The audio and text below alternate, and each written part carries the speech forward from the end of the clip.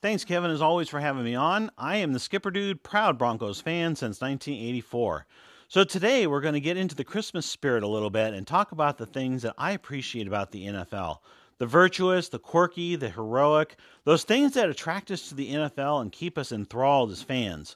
Christmas, of course, is a season of appreciation beginning with the birth of our Lord and Savior Jesus Christ, but there's certainly plenty to appreciate on the football field as well. As a Denver Broncos fan, I will always have an undying appreciation for Mr. B, Pat Bowlen. Think about this for a moment. I've been a Broncos fan since 1984, which is the year that Mr. B bought the team from former owner Edgar Kaiser. That's 35 seasons. When Mr. B bought the Broncos, the Colorado Avalanche were still playing in Canada as the Quebec Nordiques. The Colorado Rockies didn't even exist. Ronald Reagan was just starting his second term as president.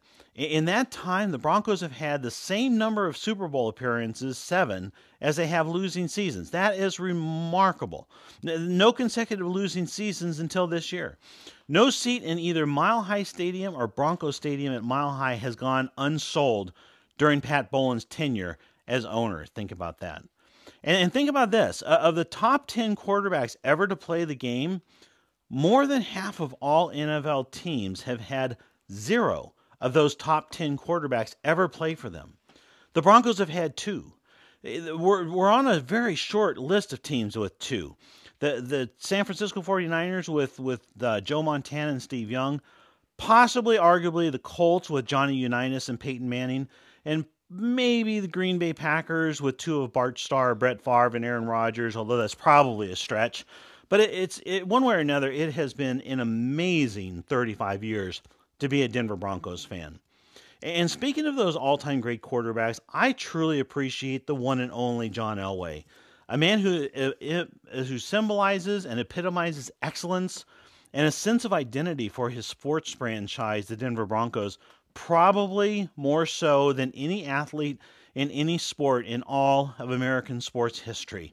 His list of achievements, of course, is as long as Mr. B's, but how many of your greatest of all-time quarterbacks or players at any position for that matter have left the playing field and created a similar level of dominance from the front office? Guys, it just doesn't happen.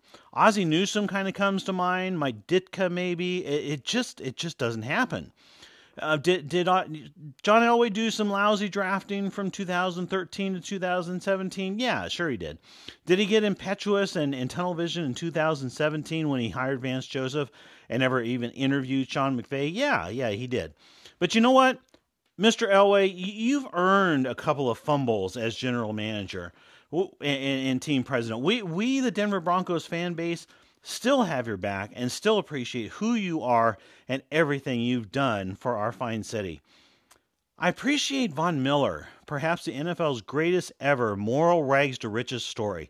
Let's not forget that at one time Von was the Broncos' Josh Gordon. He was a reprobate, one strike away from a permanent NFL ban for using illegal substances. But through his sense of moral character, unbelievable hard work, and undoubtedly a big assist from the great DeMarcus Ware, he's become one of our cities and one of the NFL's A+++ human beings. Remarkable story for Von Miller. And speaking of A+++ human beings, what's not to appreciate about Chris Harris Jr., a rare athlete who's a top 5 player at a premium position, but has worked for well less than his market value because he loves his team so much. That's a truly inspirational. And I know he's been in the news some this year for taking swipes at Joe Woods, but you know what? Chris Harris Jr. has earned that. He's earned it. Chris, if you have a complaint about your coaching staff, I know I have an ear to hear it.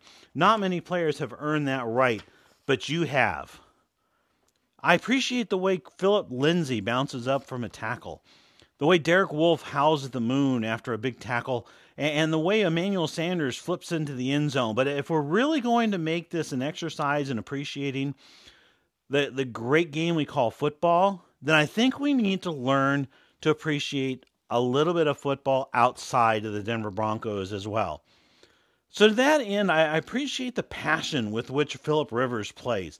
I appreciate his 8 children, the fact that he doesn't swear in the football field. I appreciate the way Andrew Luck trash talks defenses by congratulating them on big hits against him. I appreciate the fact that the NFL's most intelligent player, but possibly Richard Sherman, looks like a street thug. I lived in Las Vegas for a couple of years, and a friend of mine and I used to nickname him "That's Dr. Thug to You." I hated it when it happened, of course, but I also appreciate the fact that this dude was brilliant enough to crack Peyton Manning's hand signal codes in Super Bowl 48. It was one of the things that turned that game into such a blowout. I appreciate the fact that as we head into this year's playoff, we may be watching the last roundup for arguably the greatest quarterback ever to play the game, Tom Brady. And if he's not the greatest of all time, he's certainly going to retire as the most accomplished, as well as being the undisputed Jedi Master of the post-snap read. And I appreciate the fact that Bill Belichick might be right behind Tom Brady, which will end a 20-year run of the greatest, excuse me while I throw up, dynasties in NFL history. And I know I didn't appreciate Spygate when Belichick spied on an opposing team's practice, but I'll always appreciate the way Belichick pushes the envelope of the rule book to its very limits. I'll always appreciate the fact that he seems to be able to read game film and find tendencies that no other head coach or coordinator has ever been able to find. He is a true football evil genius. But that said, I know I will also very much appreciate the faces on the smug, arrogant, awful fans in New England when their team falls from grace, possibly as soon as next year. And they're going 5-11 or even 2-14 in the midst of a major rebuild as our Broncos are currently undergoing. That is going to be fun. So anyways, as we head into the playoffs, I want to encourage Bronco fans to get outside yourself for a while and fall in love with football again. Adopt a team for the playoffs. Forget about the Broncos. For my part, I'll be rooting for the Houston Texans because I appreciate J.J. Watt, and I can't wait to see what Deshaun Watson can do on a big stage. And over in the NFC, I'd love to see the LA Rams bring this thing home. I grew up in LA and suffered through some terrible football there. And my heart for sports will always be in Denver. But if it can't be the Broncos this year, then why not the Rams? So during this season of Thanksgiving for our blessings, whatever they may be, let's take a few weeks to remember that life is too short not to enjoy it. And just because we can't be happy for our boys this playoff season, it doesn't mean that we can't be happy for somebody else's. Let's learn to appreciate this great sport that we call football again. Kevin, back to you.